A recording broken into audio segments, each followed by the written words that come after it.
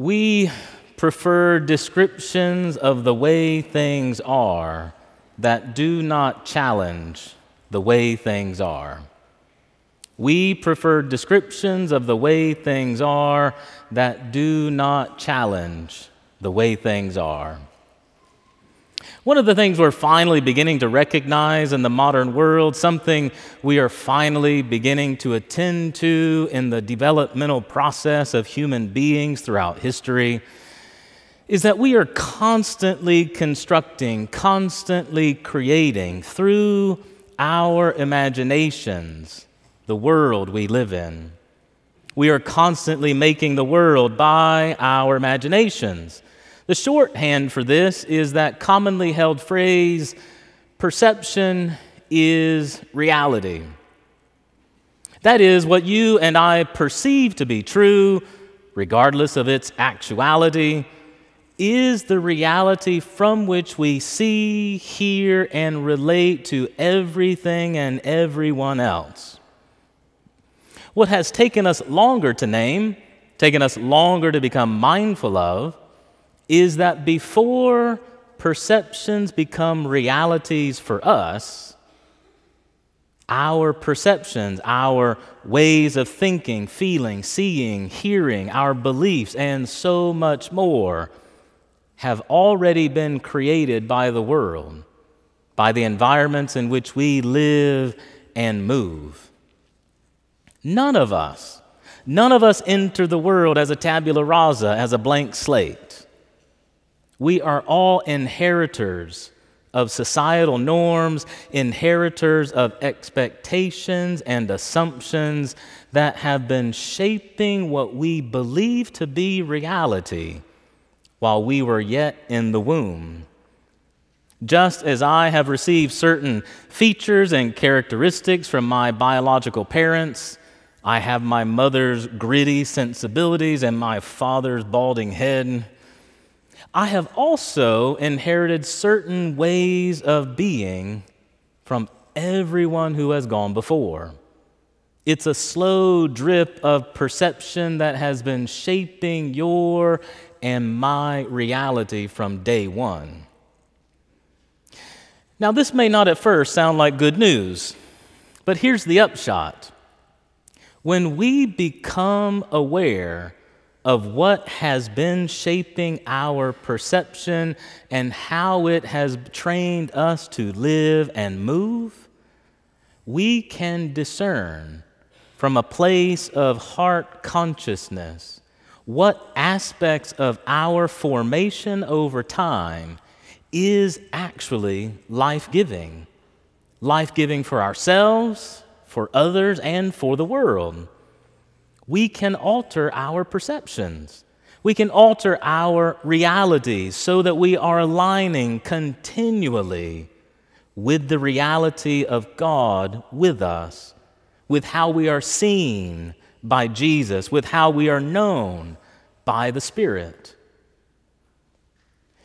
Jesus tells his parable from our gospel reading today to people whose perceptions and expectations of what God's kingdom looks like have been shaped by a long history of desire among the people of Israel, by many preconceived ideas about how God will bring about justice and peace on the earth through an all too earthly kingship. So Jesus begins his teaching by saying, the kingdom of heaven is like this, as he goes on to describe a familiar scenario in first century Palestine. There's a grower planting wheat in his field. He has a jealous enemy. The jealous enemy, knowing that he planted seeds that morning, goes behind him in the night and plants darnel seeds. Now, any botanist in the room may recall that wheat and darnel look nearly identical as they begin to grow. So much so that it would easily deceive a farmer into believing that the darnel, which grows faster than wheat, is simply wheat growing ahead of schedule. Interestingly enough, darnel is a key ingredient in an ancient potion that was said to keep one safe from being poisoned. And it was said by botanists from as early as 3rd century BC that when darnel grows among wheat, the wheat is actually likely to become darnel. So, returning to Jesus' parable and expanding how it might have landed on the ears of its first hearers, the kingdom is like someone who came by night and planted a seed that is the key ingredient for fighting off the poisons of this world, which grows unsuspectingly, quietly transforming everything that it touches. At first, this parable seems like a cute story about wheat and weeds. And while there is truth to this surface reading of the text, the layers beneath invite us to imagine how the kingdom of heaven actually operates in the realm of earth. I think it's helpful here to reflect on what a weed really is.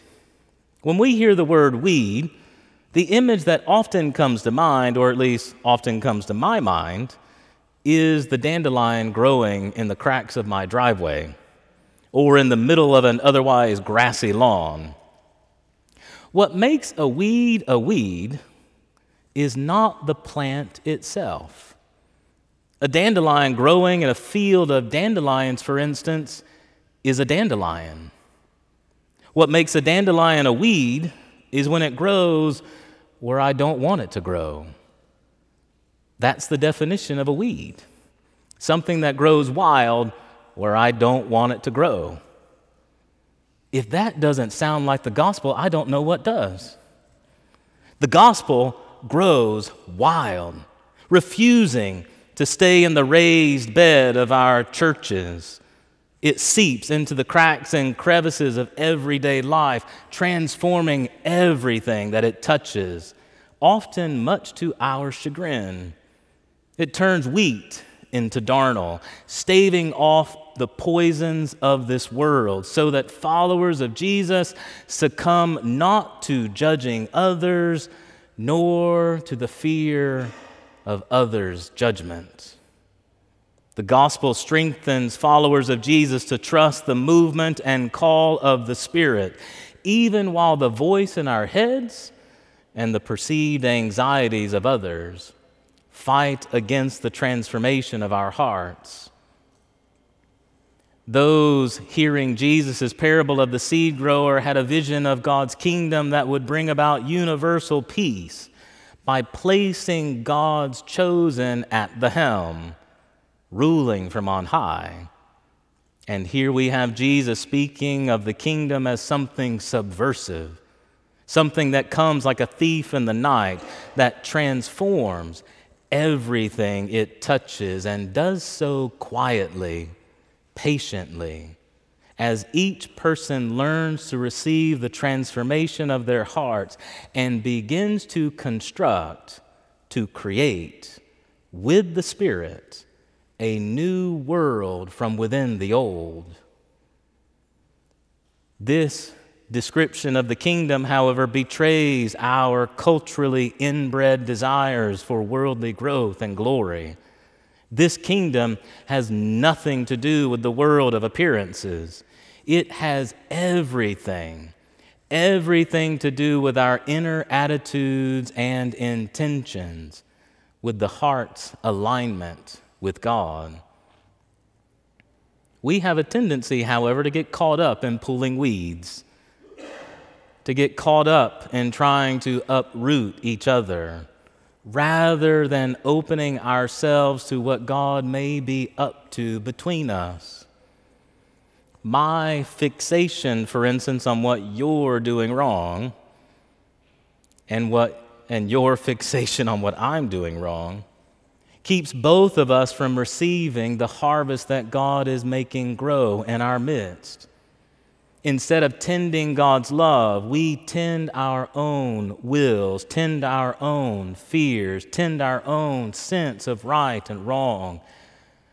These sensibilities, largely inherited from societal and cultural expectations that have been conditioning how we perceive reality, preconceived notions of right and wrong, what can and cannot be, what should or should not happen, may very well be what prevent us from being transformed, from having our lives subverted by the gospel, from aligning with the kingdom of God that grows quietly from within. It all comes down to receiving. My new favorite sitcom, The Bear. In an episode from season 2, there are 2 dessert chefs working together in a kitchen in Copenhagen. And one chef asks the other, "How'd you get so good at this?" "Honestly," says the other, "I made lots of mistakes, but I worked hard, and I started to feel like I was really the best. And everywhere I worked, I really was, or I became the best." And then he continued, "Then I started at this really great place, and this other chef started on the same day as me. And I thought we were competition, but we really weren't. He was better than me, much, much better than me. He worked harder and faster than I ever could. And it was the first time that I realized I wasn't the best, and I was never going to be the best." So he continued, "I started looking at it like it was a good thing. Like I knew who the best was now, and I could take that pressure off myself. And the only logical thing to do was to try to keep up with him. So I never left this guy's side." "And you got better?" the first chef asked. "I got better than I ever thought I could possibly be, just by trying to keep up with him. I think at a certain stage," he continues, "it becomes less about skill, less about hard work, and more about being open." "Open?" the first chef asks. "Yes, open to the world, to yourself, to other people.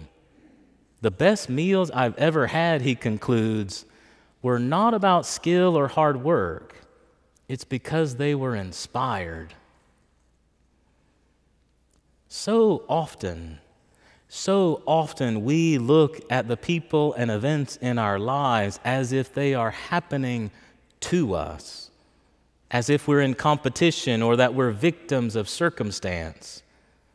When we receive them, however, as happening for us, we open ourselves to becoming more than we were before. We become better versions of ourselves. Openness to each other, to all of life's happenings, is openness to the inspiration of God. Receiving each other and receiving the circumstances of life is how we receive God. Instead of looking for some kind of roundup to ward off what appears to be weeds in the well-manicured lawns of our lives, maybe we need to quietly listen to how the gospel is challenging our descriptions of the way things are in our lives, in our relationships, in our community, how things are, dare I say, in our church. The wisdom of the ancients is recognizing that openness to the gospel's subversion of our lives is received from the heart. "For the love of God," writes the anonymous author of The Cloud of Unknowing, "for the love of God, get out of your head. Take your mind into your heart. For I tell you that truth cannot be known by efforts of the intellect. Your faculty of knowing must become dark, so that you see with your spiritual eye, with the eye of your heart." Like a man with a hammer who sees only nails, if we are going around with the roundup of inherited misperceptions, we will only see weeds. We will only see who or what does not belong. If we tend God's love, however, we will receive patience, and come harvest time, we may very well notice that everything has been transformed by the seed of the gospel, that everything is being transformed so to become a potion of grace. Amen.